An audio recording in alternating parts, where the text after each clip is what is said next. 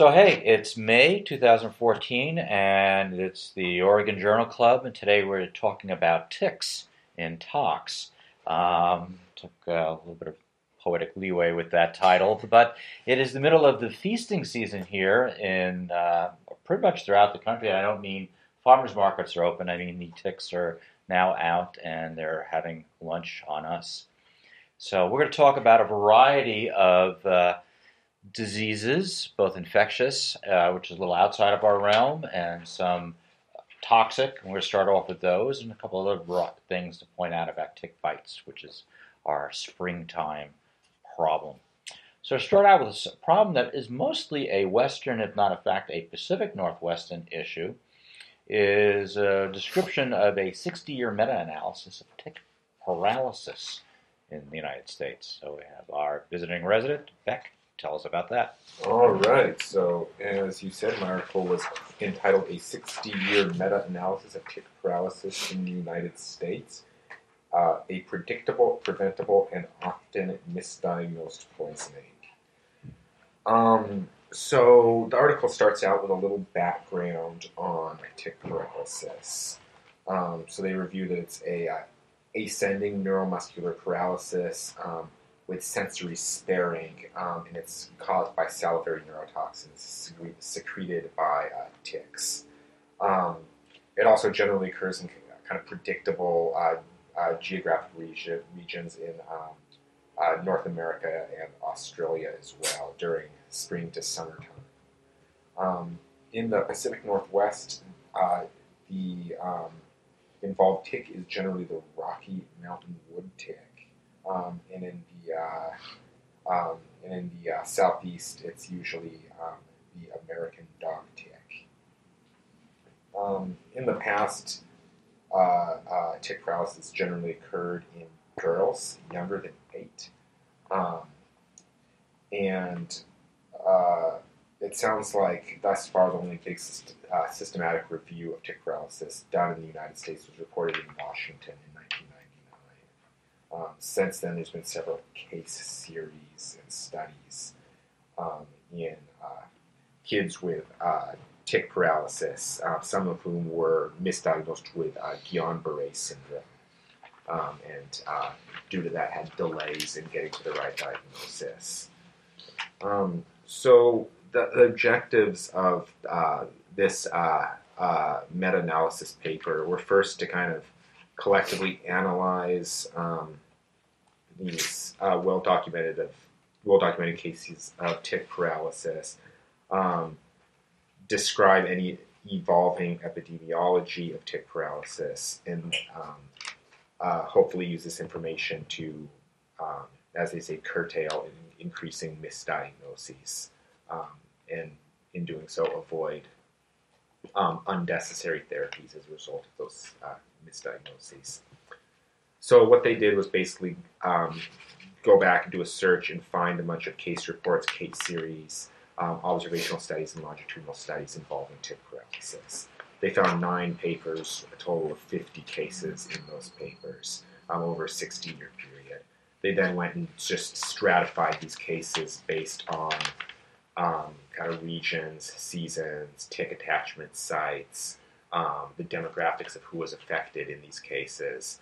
They also looked at mean incubation periods, how many of these cases were initially misdiagnosed, how many needed to go on and get mechanical ventilation, and then any therapies that were delivered as a result of the misdiagnosis. They then went on also to kind of compare all of the newest cases to this old series from Washington. Well, not that old, the one published in 1999. And kind of say, are we doing better with diagnosis or are we doing worse with diagnosis? Yeah. Well, some of the cases were back in the day. Yeah. So their findings were basically that tick paralysis remained a pretty predictive disease in terms of regions. Most cases occurring in the United States, Pacific Northwest. It also has occurred up in Canada, but they didn't really review Canadian cases as well. It also remained very predictable in terms of seasonality. with all the cases occurring in the spring and summer. It also remained more common in females. 80% of the cases occurred in females, and 60% or 68% of all the cases were in girls younger than 8 years old. Attachment sites on the head and scalp continued to predominate as well, especially in the group who were young females.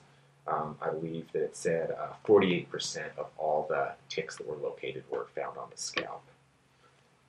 And then in terms of the distribution of the tick vector, it remained that the Rocky Mountain wood tick was the only vector in the western United States. They did note, however, that in adult patients with tick paralysis, the attachment sites were often in kind of ectopic locations. In terms of kind of attachment to disease onset, they found about a kind of mean of about 5 days from tick paralysis to onset of symptoms, which were generally like an influenza-type prodrome, followed by a subsequent incubation period of a mean of 1.5 days to onset of paralysis. And then at that point, from the point of tick removal to resolution of symptoms was another mean of about 1.5 days. Rarely was tick paralysis fatal. It sounds like about 10% of the patients who were affected needed to go on to get mechanical ventilation. But in this series, I don't believe there were any deaths from tick paralysis. They mention a couple that were reported in the 1940s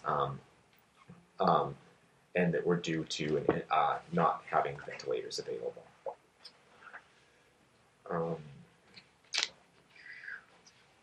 So then they go on to talk about, outcomes that differed substantially between the subset of Washington cases versus the Newark cases.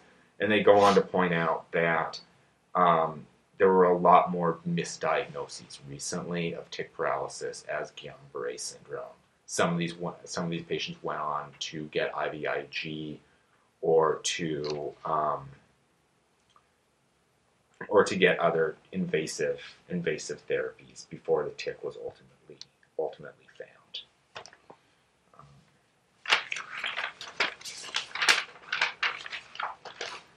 So the remainder of the paper is really kind of just a discussion of tick paralysis.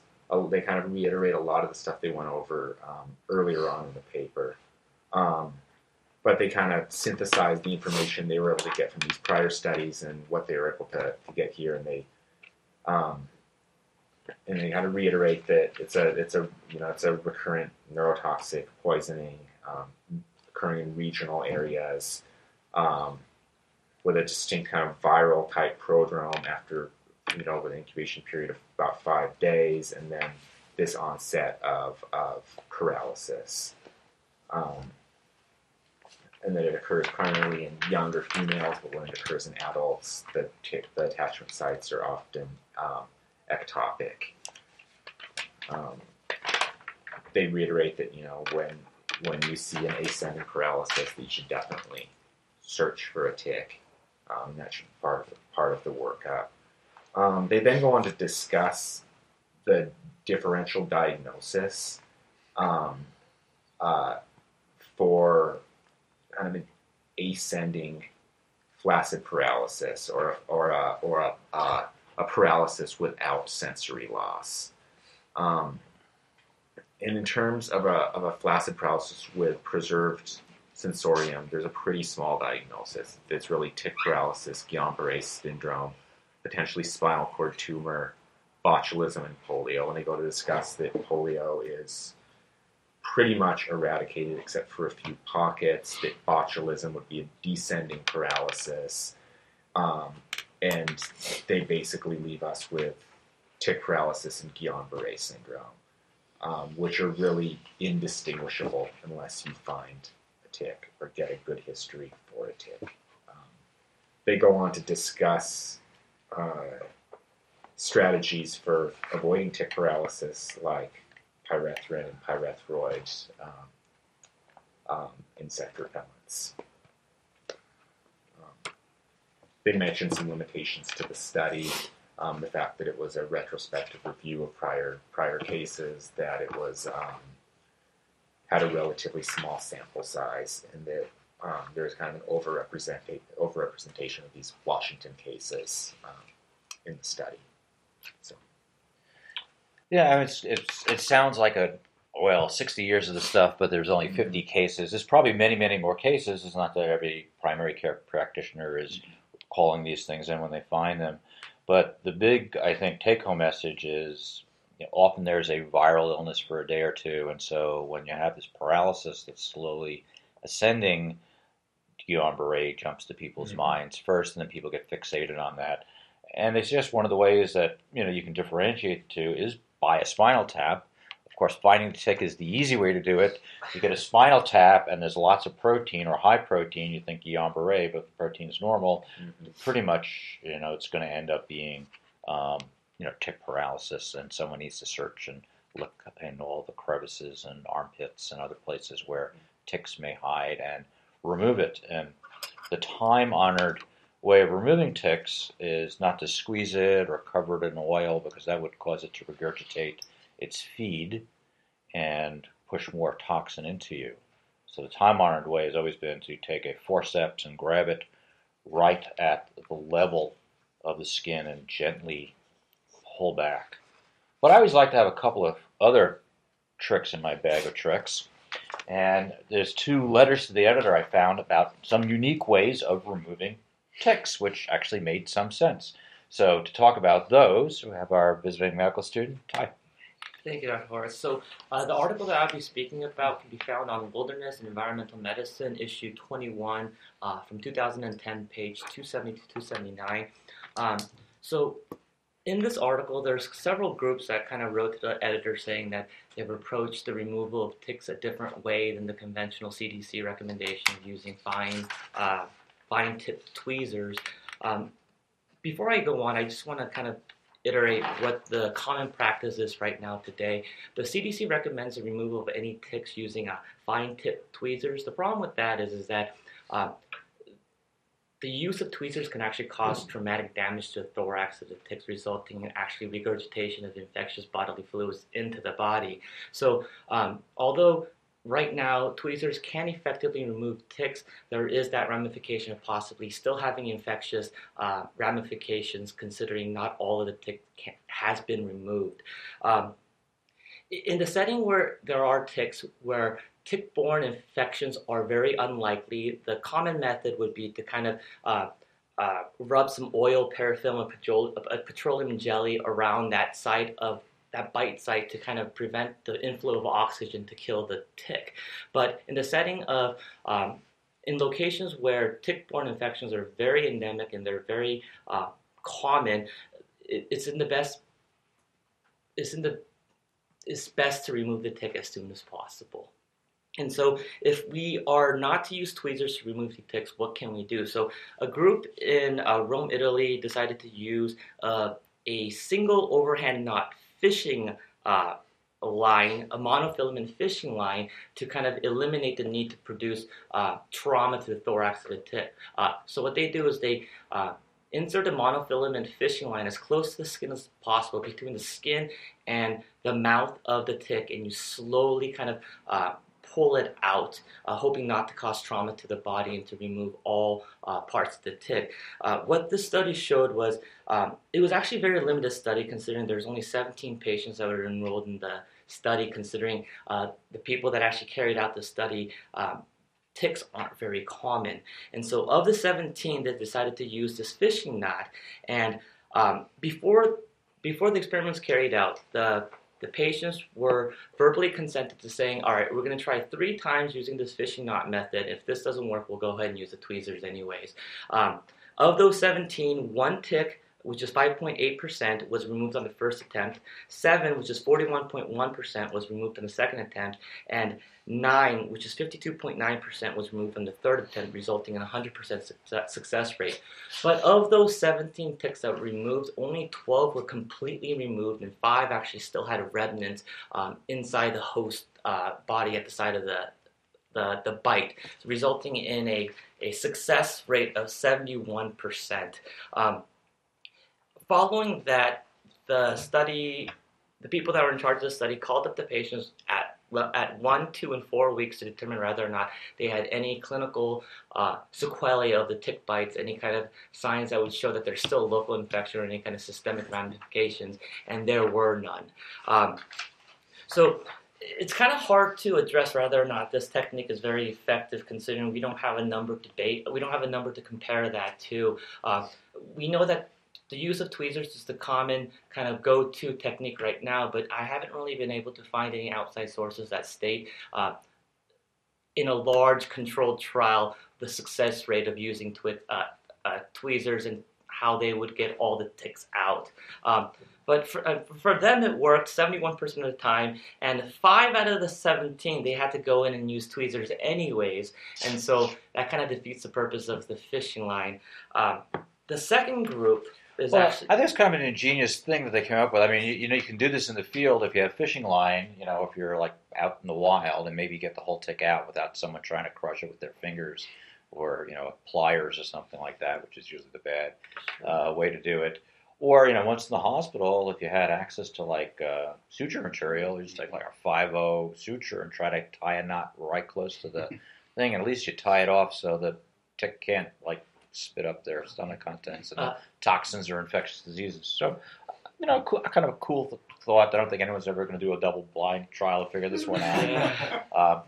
I thought it was neat. And thank you, Dr. Carlos, for bringing up sutures. That kind of leads me to the second group of people who decided to use a minimally invasive surgical technique to actually remove the tick. It was a group based in Greece, and the two individuals that kind of proposed it were Miyamoto and Hashimoto, and they recommended the use of a minimally invasive surgical technique for any ticks known to be attached for longer than 24 hours and in situations of failed prior attempts using ticks that resulted in the persistence of some remnant of the tick.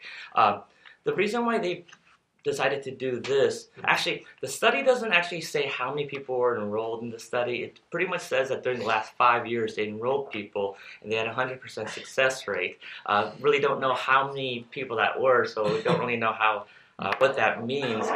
But what they ended up doing is that they ended up injecting some xylocaine, numbing up the skin, and then pretty much excising a 2 millimeter diameter by a 3 millimeter deep kind of piece of skin that goes to the level of dermis but doesn't really penetrate the subcutaneous tissue, and remove the tick en bloc with the host tissue. The great thing about that is that you're not even touching the tick. One of the problems with tick removal is that by kind of agitating the tick, we're worried that there's going to be some regurgitation resulting in kind of inflow of infectious agents into the human body. But when you're not even messing with the tick, you're not even touching it, not stressing it, you're just working around it and removing that entire piece of skin, the likelihood of you kind of inadvertently introducing infectious agents into the body is very minimal. And so that's the procedures that they use. They followed up with their patients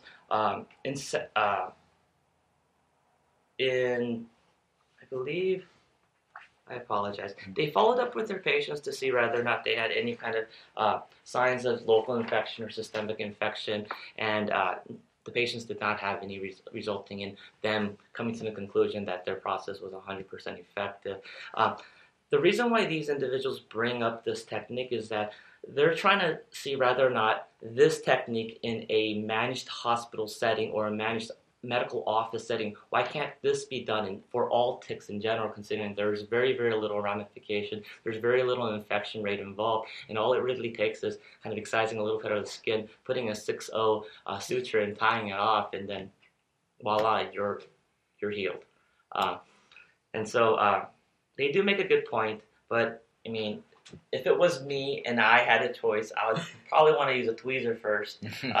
The only contraindication that they mention is that if the tick bite is at the level of the eyelid, then you can't really kind of excise that Right. skin. But that's the only I can think of contraindication. some of the other areas that I wouldn't want to come into. Yeah.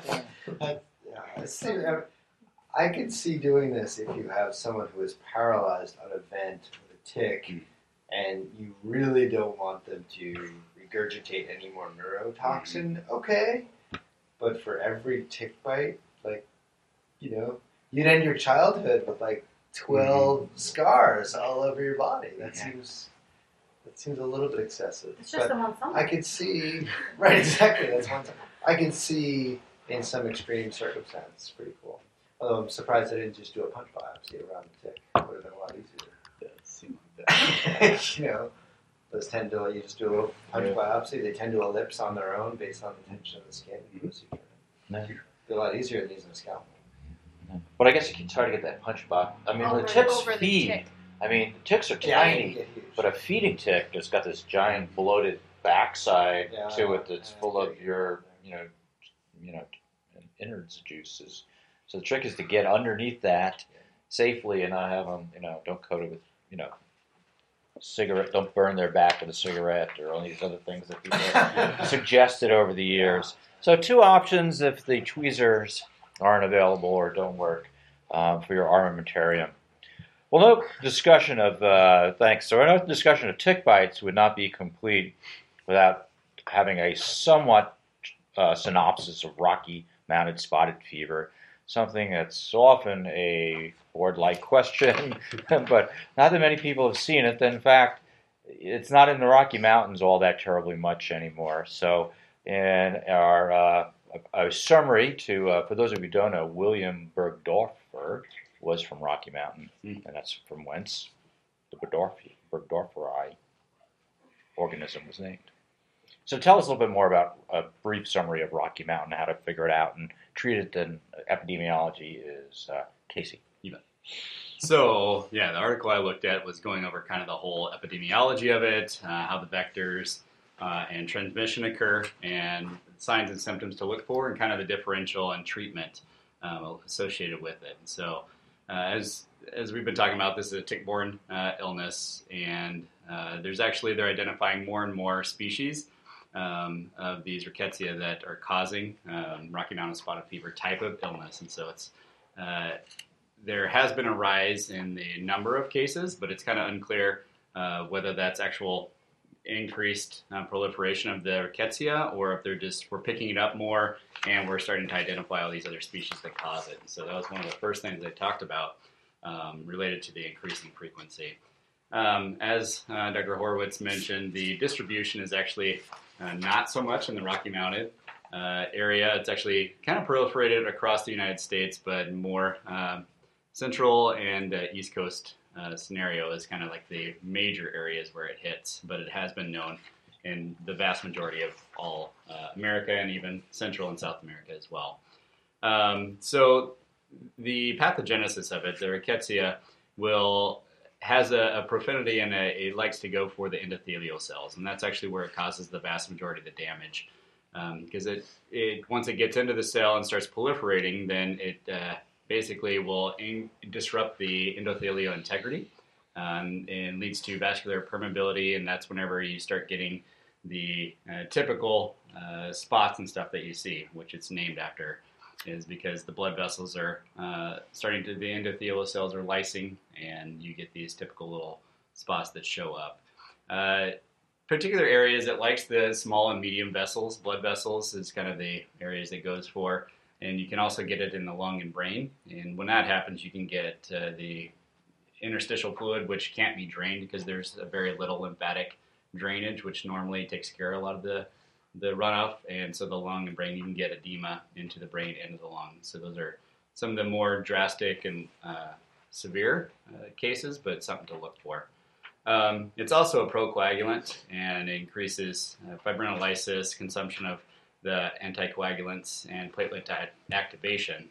And one of the characteristic things you will see early on is thrombocytopenia. It's one of the things that once you see thrombocytopenia, you need to, along with this characteristic rash, you need to keep it in mind. Although one thing that was interesting is that acute to DIC is pretty rare in Rocky Mountain spotted fever. So if you see DIC, you want to be thinking of other things like meningiococcemia and things like that. So they went through a lot of the actual cell level, what's going to happen, which is interesting to read, but we'll kind of skip that for now. And basically, it will just kind of proliferate, and it goes from cell to cell, breaking up the endothelial membrane, and that's whenever you start getting lysis cells and a lot of these systemic symptoms. So things that you typically see, one of the first things you'll see is a fever, and these are typically in children. At least around 97% of children will have a fever, and hence the name spotted fever. And often it exceeds 102 or 38.9 degrees Celsius. So these are probably sick-looking kids. And at that time, 95% of kids will have a rash some point during the disease, and surprisingly, only 80% of adults will have a rash. And so that's something to keep in mind. Even though they don't have the rash, you have to keep it in your differential. The rash can show up either kind of in children. It could be the first day, second day, or kind of anywhere throughout the illness. So you got to think hard on these. And when it does show up, it typically starts out as a small blanching pink macule on the ankles, wrists, and forearms. And then later on, you get the petechial component of it. And that's actually only seen in about 60% of kids, so not all of them get the petechial type of things. It does spare the face, which can help distinguish it from other illnesses and stuff like that, but it can affect the palms and soles of the feet. Headache is another one of the big things to look out for, and this is often in children who are young. It show up as agitation and stuff because they may not be able to verbalize their headache, so you need to keep an eye out for that. And then meningeal signs are noted in about 16% of the cases, is kind of the number they gave. So not uncommon there. So like I mentioned earlier, things you want to look for in the lab findings are thrombocytopenia. It comes from whenever they are causing all this coagulation, procoagulant effect. The other thing is hyponatremia. Oftentimes they can be below 130, and that's suspected from the increased capillary leakage, and basically everything is just flowing out into the tissue, and so your sodium level is going to go down. Creatinine and stuff can go up. Usually that's from renal insufficiency, and it can be from either ischemic related tubular necrosis or vasculitis of the renal cells. So another thing to keep in mind. And then like I said earlier, watching for cerebral edema, given that it can't drain there. Typically you don't have to image these people unless there's severe altered mental status, and then you would typically see diffuse white matter changes and then the effects of cerebral edema there. So diagnostic, one thing important before I talk about that is the diagnostics. You don't want to wait for diagnostic criteria before treating, because a lot of these take time to get back. You want to actually start treating empirically, and then you can start testing after that. So two types, you can do a skin biopsy, and you can also do serologic testing. Serologic testing involves looking for IgM and IgG antibodies, but typically these don't start developing. You won't see a high rise until the second week of illness, and that's why you don't want to wait before those come back, because you may not get them back in time. And then you can do a skin biopsy and of the rash spot, and that one is 100% specific and 70% sensitive. So you gotta be careful on that one. But so other things to think of, the differential with this is Ehrlichia is another one. That's the Rocky Mountain spotless fever, although it can have a rash too. And so that's one of the things to keep in mind. And then there's a whole host of other things. Other things that can mimic it are like EBV virus, the enteroviruses, secondary syphilis. Those are, they can sometimes look like it. And then petechial rash, anytime you get that, you want to think of DIC, a disseminated gonococcal infection, meningococcemia, group A strep can do it. And then rashes on the palms and soles of the feet, you want to think of bacterial endocarditis, secondary syphilis, rat bite fever, which I hadn't thought of before, but that's awesome. And then ehrlichiosis and meningiococcemia again. The treatment of choice is doxycycline, And this is even in young children. This is not a contraindication because typically they can because of the staining of the teeth. But the short duration and just the severity of this outweighs the potential harm from doxycycline. So that is the treatment of choice, and you want to give it to them. If you suspect it, it's also, if you suspect potential meningococcemia, you want to add a third generation cephalosporin to kind of cover that as well. Typical dose is 2.2 milligrams per kilogram, and you do that twice a day for children. And adults, you can go up to 200 milligrams twice a day. And typically you're treating them for 5 to 10 days throughout that time. So most of these people do very well because we're starting to think of it a little bit more and starting empiric treatment. There's only been the fatalities went down from 2% in the 90s to down to 0.3% in 2007 was the latest data that was cited here. So it's getting a little bit better, and the biggest risk of death was delay in treatment. That's why you treat it early and quick. So long-term sequelae, you can get the neurologic deficits is the most common one related to the cerebral edema. And they talk about prevention, which is some of the things we talked about here, about how to take the tick off, but you can also use permethrin treated clothing. You wash it and it actually does pretty well. Up to 20 washes, it can stay on there. And wearing light colored clothing apparently is also what they recommend. So. All right. Well, good. Yeah, we rarely ever get called on these cases, but where I think we sometimes get called is someone's concerned about giving doxycycline to a child, and the recommendation across the board from all these groups are, a 10-day course of doxycycline, and the kid you suspect any rickettsial disease or others is indicated. That's the primary drug of choice, and the other options like macrolides and sulfonamides are not appropriate. You really should go straight to doxy. So good. So something, there are a variety of these other infections that are not Rocky Mountain, like you say, spotless fevers, sometimes called golf course fevers. And to talk about at least a couple of these and how they present not just in kids, but in pregnant women and what to do there where the anxiety about giving doxycycline maybe even higher is Annette. All right, so we got ehrlichiosis here, which was reclassified as Anaplasma phagocytophilum, which is HDA, which was previously part of the HGE, which HGE is caused by Ehrlichia schiefensis. So it turns out that the HGA is caused by Ixodes scapularis, which is in the eastern and upper Midwestern United States, and then Ixodes pacificus out in western United States.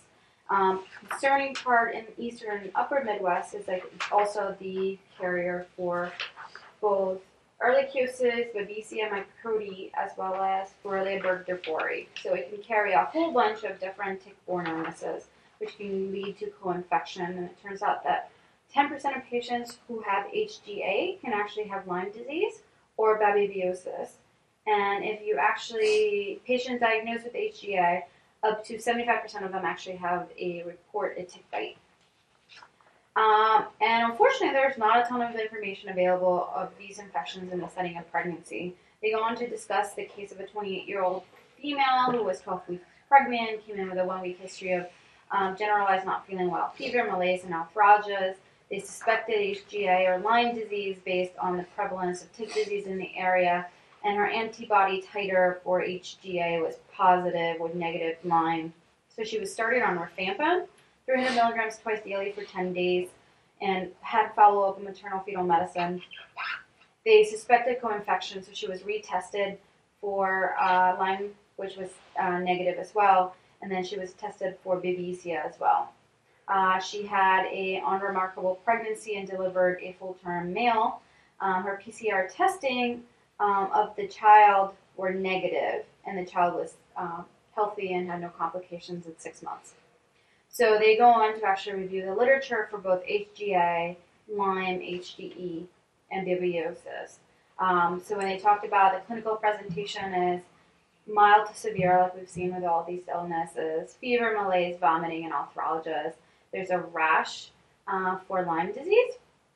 And then you can have neurosymptoms in about 1% of cases. And there's a spectrum of laboratory abnormalities. You can have thrombocytopenia, leukopenia, and elevations in serum transaminases. And turns out that tick-borne disease can be severe in pregnancy because we all know that they're immunosuppressed. So they talked about human granulocytic anaplasmosis, spring and summer, and it's actually really been described since 1994, so it's sort of a newcomer in the disease world. Although I'm sure it's been around, just nobody knew what it was.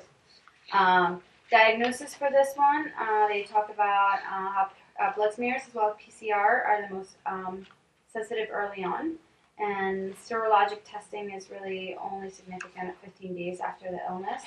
So you need to get blood samples for PCR, and if you're getting serologic testing, you're looking at indirect fluorescent antibody methods. You're looking for a fourfold increase. And it turns out that IgM can be reactive up to 50 days post-exposure. And luckily, though, PCR has sort of become the choice testing for this.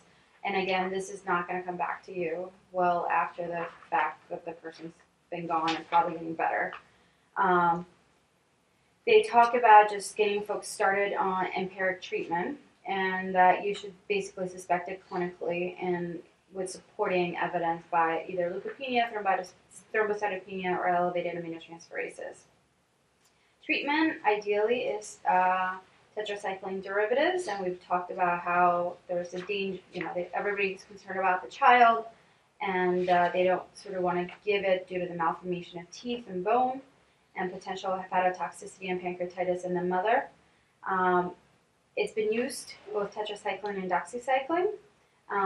There's no efficacy trials, and then rifampin's also been used for the treatment. Of note, rifampin does not work on Lyme disease. So if you have co-infection with Lyme disease, you need to add amoxicillin or cefuroxime. Turns out that there is some evidence for perinatal transmission, both in other species, and then there's cases in which transplacental transmission is suspected.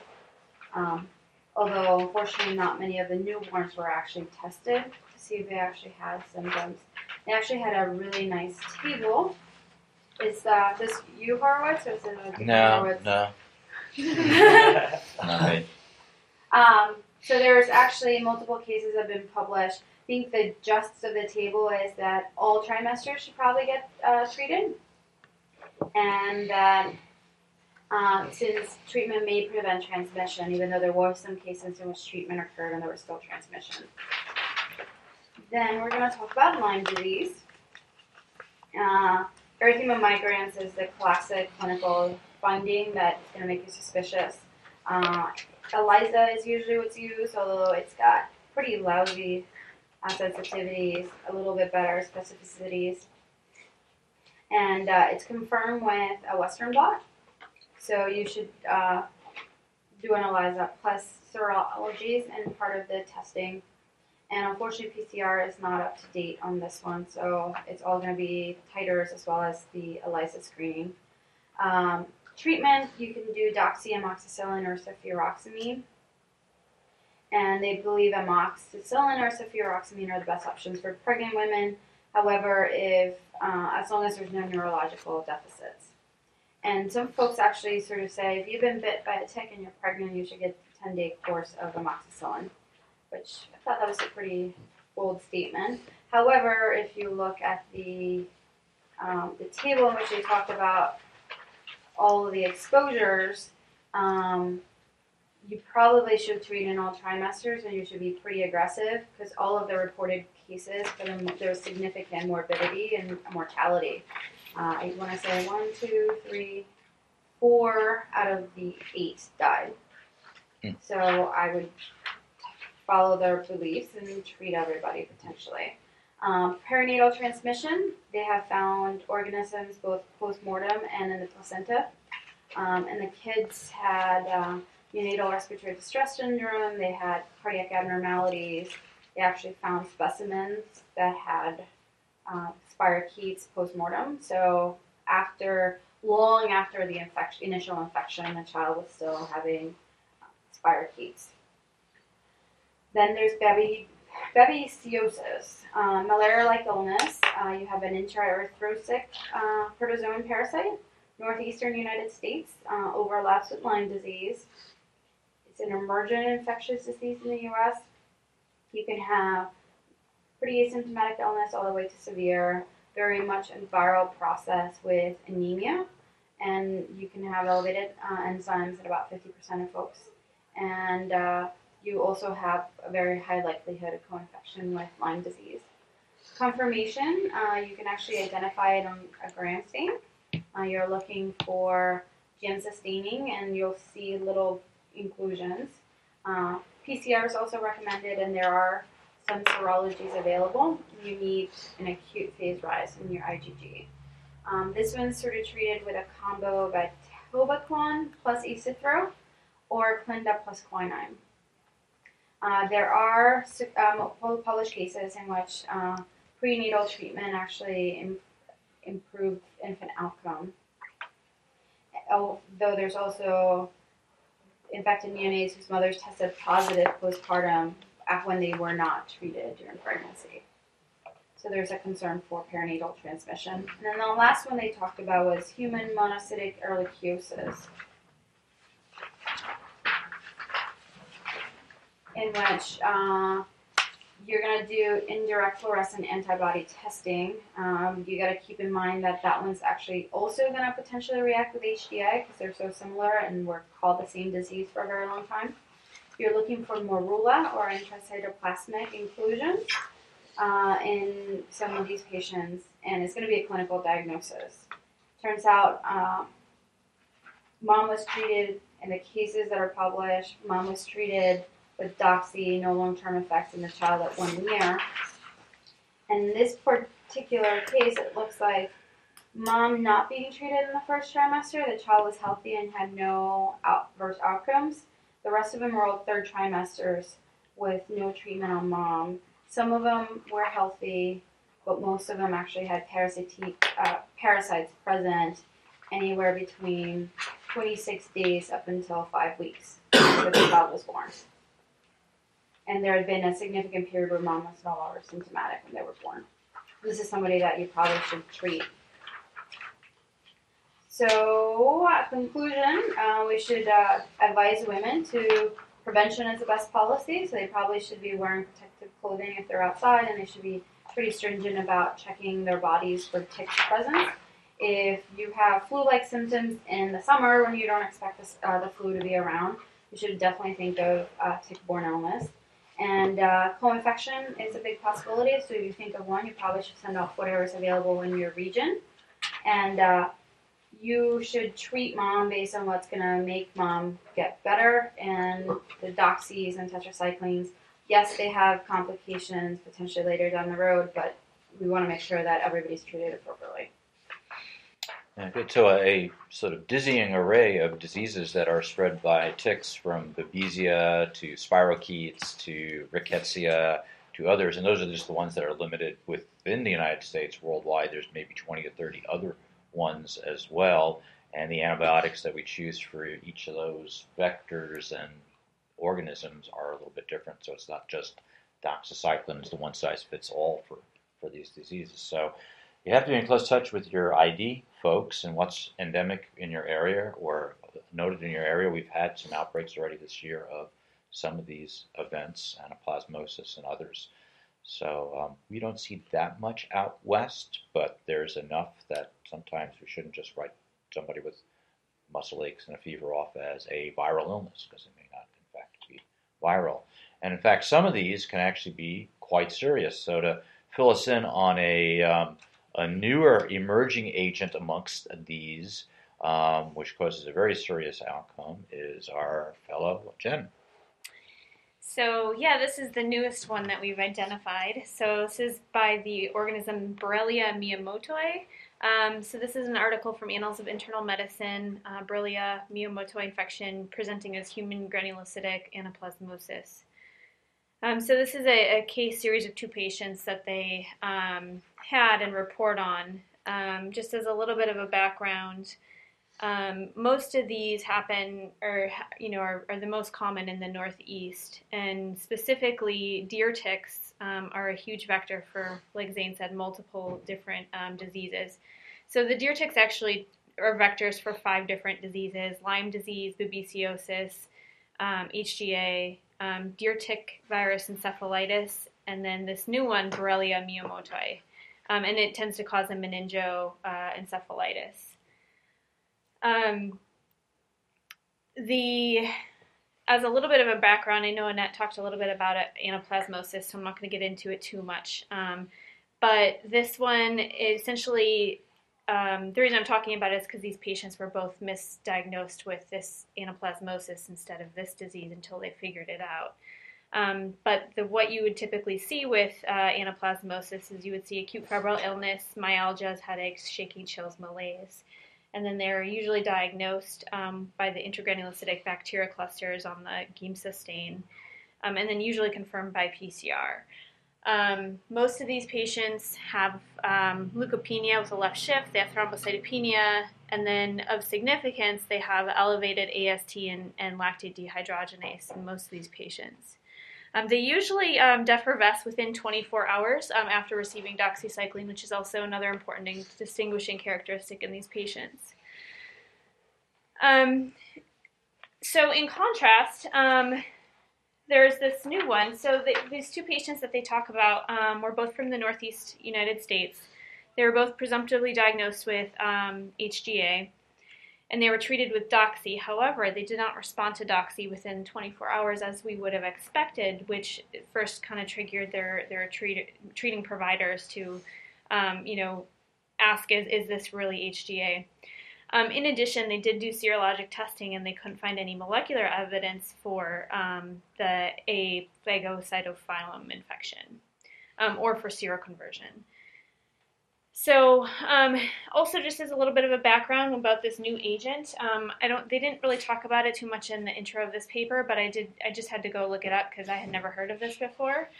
But it was the first human case was reported in Russia in 2011, so this is a really fairly new agent. It was detected in the Ixodes scapularis tick in 2001, but no human infections until 2011. But we now have seen a couple cases in the United States. And these that we have discovered are usually identified by PCR, but obviously that's not a routine test that everybody can do, so diagnosis can be a little bit difficult. So their case report, their first patient was a 61-year-old. This was August 2012.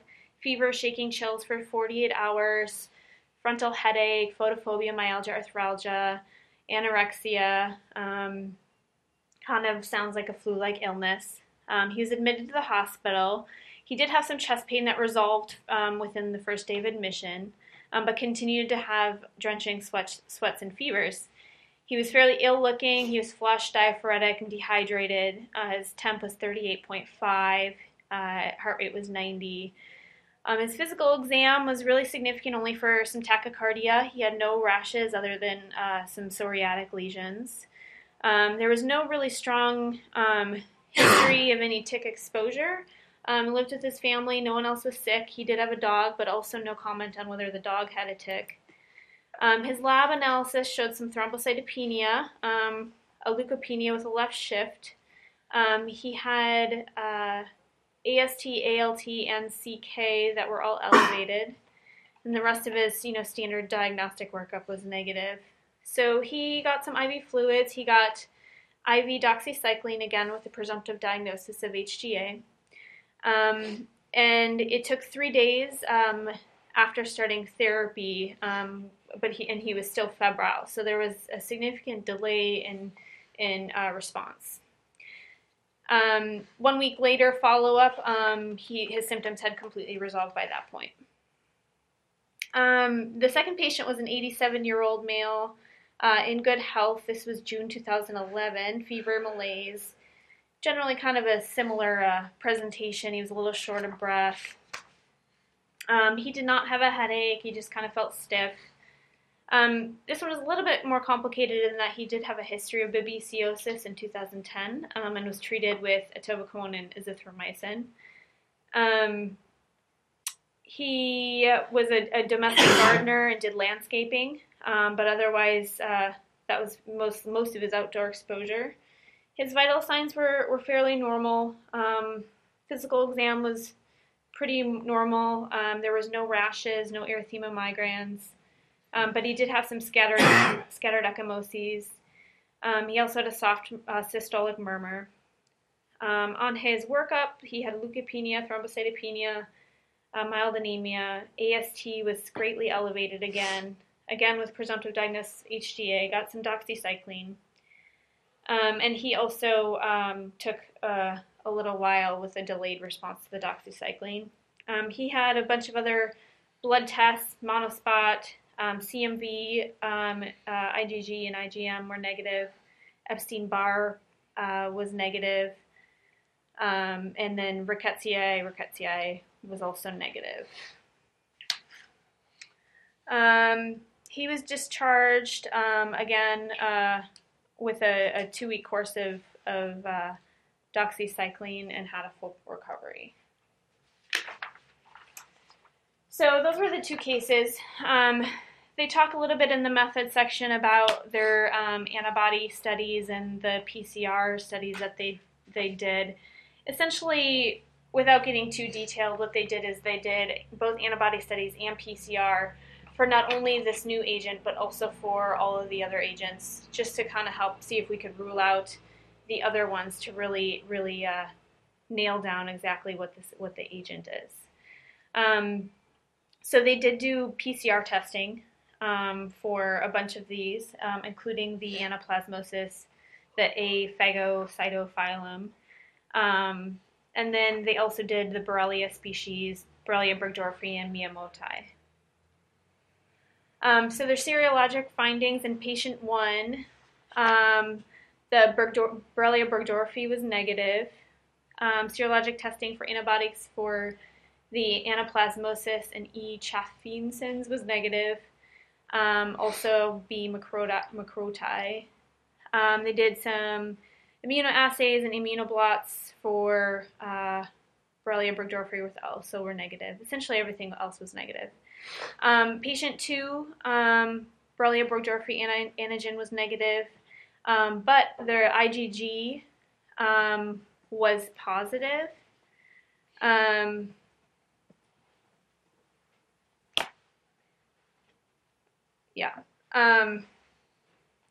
So the only reactivity against co-infections was against B. macroti, which was positive, but that makes sense because he did have a known history of babesiosis.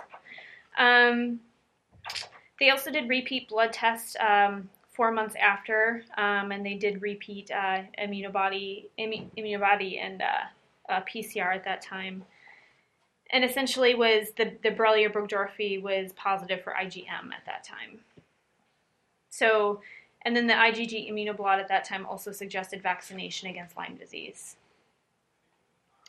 So, again, they discuss a little bit about the various ways that we can detect these. Essentially, it's complicated because, like we've discussed, when you're testing for antibodies, it takes a while to develop, and it's not routine in most places, so it's sometimes difficult to get, and PCR is not standard for all of the agents. So, in general, we have this new agent that is causing a meningoencephalitis type picture in patients, and I think the important things to take away from it are if you have a patient who has fibromyalgia and kind of a flu-like illness, but they also have significantly elevated liver function test and or a left shift on their CBC, you might want to consider possibly this new agent. And also, if they're not responding to doxycycline immediately, that would also be a tip-off that it could be this new agent. Yeah, so just one more obscure thing to worry about with possible tick bites and exposures in the summertime. It's almost harder to work up someone who has a fever in the summer than it is in the winter, where many things are flu and pneumonia. As far as the liver functions, I just kind of briefly wanted to address that because a lot of these papers keep saying HDA and this disease have elevated liver functions. They keep using the word substantial. which may mean something different to an infectious disease person than to a toxicologist. So in patient 1, I mean, their highest AST was 177, and in patient 2, it was 234. So there are rises in their liver functions, but they're not like Tylenol toxicity through the roof like we would experience. I can't imagine we'll get called with a differential diagnosis of somebody who has elevated liver functions and say, have you considered HGA for these patients? Although with a fever, maybe. So lastly, I wanted to wade into a controversial issue.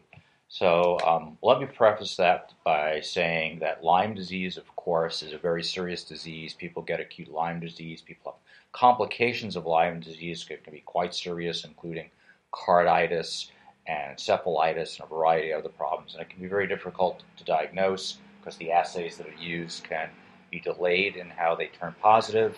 The original PCR can be negative. You have to wait for the Western blot to come back to turn positive, and then it may remain positive for a long time. So enter into that is this concept of chronic Lyme disease. And really this is touted as a review article, but it's a little bit more of an opinion piece by the Ad Hoc International Lyme Disease Group in the New England Journal in 2007. There's been a lot written on this. You can go all over the internet on chronic Lyme disease. There's lots and lots of stuff, and it's really controversial. So it's called a critical appraisal of, quote, chronic Lyme disease, end quote. So Lyme disease is the most common tick-borne infection. It's caused by, as we mentioned, Borrelia burgdorferi. It's got this nice skin lesion, which you all know is erythema migrans, or EM, and it's caused many of the things I just talked about: chronic post-articular arthritis, cardiac manifestations, and patients can be ill and quite ill with these. However, there is a minority of these, despite making the diagnosis and getting antibiotic treatment, that persist in having fatigue, muscle pain, concentrating abilities, and a whole bunch of other vague symptoms. And these can be mild, they can get better, they may be persistent, and they've been called everything from post-Lyme disease syndrome to chronic Lyme disease, neither of which term is really honestly recognized as a medical term, but often in the lay literature and a variety of other alternative medical providers as well.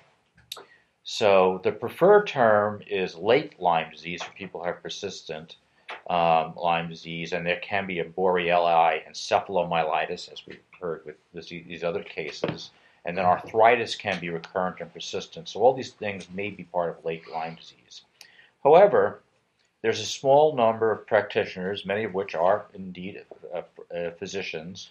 They often designate themselves as, quote, Lyme literate physicians, and they believe that there's persistent infection, not just manifestations, with Burgdorferi.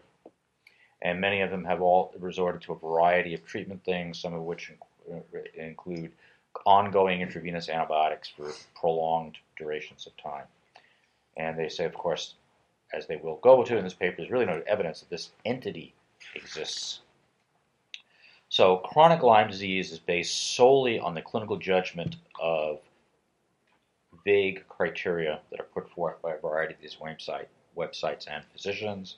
It's not validated by any laboratory studies, and it's whether patients really have it or not, or even live in an area where Lyme disease is endemic, has been questioned in many of these cases.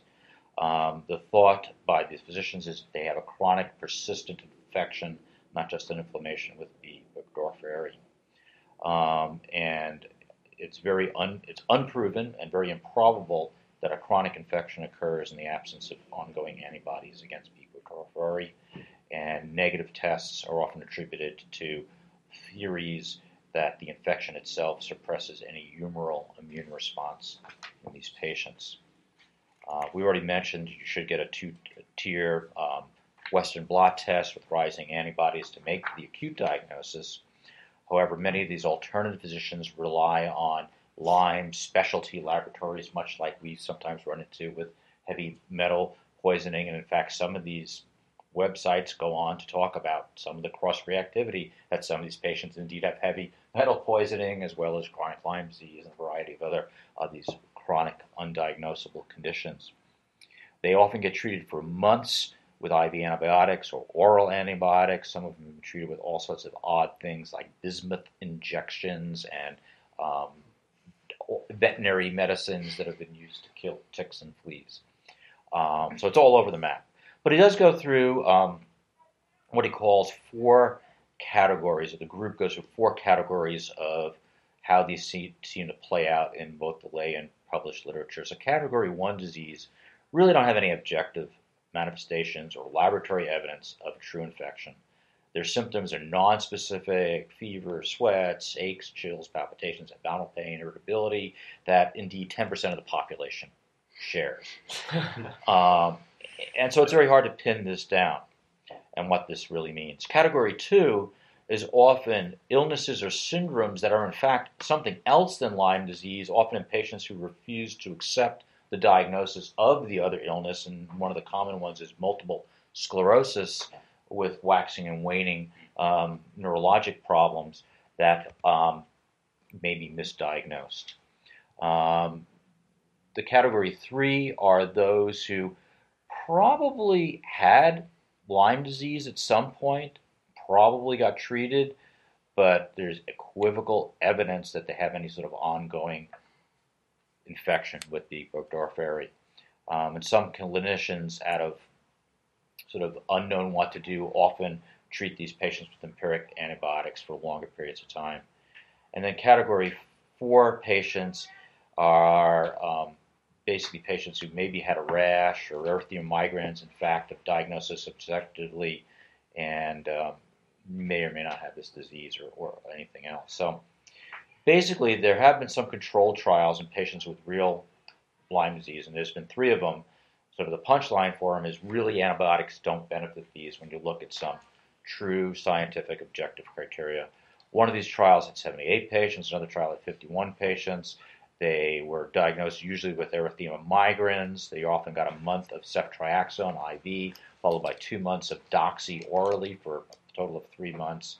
And when they looked at a variety of these health outcome study scores, there really wasn't any difference in either of these 2 groups of patients. There was one more trial where there was maybe a subtle difference between the groups of 55 patients. They had an 11-item questionnaire done after treatment for this documented Lyme disease, who then either received ceftriaxone or an IV placebo for 28 days. And although there was a slight reduction in a sort of somewhat arbitrary fatigue severity in the ceftriaxone group that did, to be fair, have a p-value of 0.01, there was no other significant improvement in some of these other harder things like cognitive functioning. And the author of the study, in fact, concluded that probably repeated courses of antibiotics are not indicated for these persistent symptoms. So those are the trials that are out there. They go through some of the theories that have come and gone, and I'm going to not wade into them too deeply, other than it's probably unlikely that there really is a true persistent occult infection that has survived the antibiosis for this period of time, that has caused these problems, has failed to cause antibodies that can only be tested in labs that are not FDA-approved labs, and so calls a degree of suspicion about the people who derive these things. So to add some of the controversy to this, the Infectious Disease Society of America came down with very clear-cut, evidence-based guidelines that this is not a real entity, and he kind of goes over that you should counsel your patients to say that we don't know enough, but certainly ongoing antibiosis for years and years is not indicated. Now, the lay people and support groups and the media and testimonials who believe in the chronic Lyme disease, including several physicians, board-certified physicians, have created their own sort of alternative anti-science universe that has made some headway. In one, the Attorney General of Connecticut had begun an antitrust lawsuit against the Infectious Disease Society, saying that by propagating this evidence-based medicine guideline, they're essentially directing how everyone should be treated, and the insurance companies, of course, follow that, and who gets paid for this, and it should be up to the doctor's discretion to decide how long to treat you and what sort of guidelines they want to believe and whatnot. And they've gone back and forth, and I looked at some of the websites on that, which is not covered in this paper, but this was this ongoing multi-year battle that resulted in some settlements and some finger-pointing.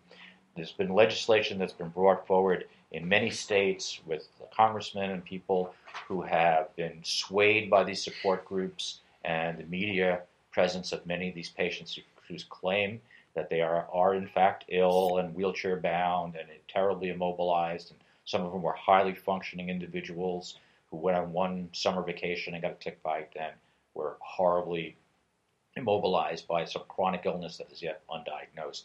But now, because there's doctors willing to call it chronic Lyme disease, believe very firmly that chronic Lyme disease in their life needs to be treated with these IV antibiotics. And why should the insurance companies and someone like an Infectious Disease Society of America come out with these guidelines saying that they are not, in fact, true? They've created their own Lyme Disease Society, and they've had list doctors you can go to that are Lyme literate doctors. There are books that have been written on this. There are people who have appeared on, the typical medical type of lay public shows. So this is indeed a very, very, very controversial thing. Several physicians have been covered in this article to have their licenses suspended or looked at for doing some of these very significant off-the-wall treatments like bismuth injections and whatnot that some of these people advocate. But there is, and the only reason I bring this up is because the main doctor promoting this is another guy named Horowitz, who's not related to me, and I don't want to get your email or any contact. Is that he's claimed to have treated over 12,000 patients and has written a book about this. And this is a very controversial subject that obviously, despite 3 big trials, may need some more research. I want to keep it a complete open mind here. But so far, to date, we have not proved the existence of an infection that lasts despite multiple courses of antibiosis that causes all the cluster of symptoms that have been described in these cases, and is reminiscent of sort of chronic candidemia, which was a fad years ago, or other disease entities such as that. So that's your tick season for you as you go out there and cover up and use your insect repellents. So, see you next time.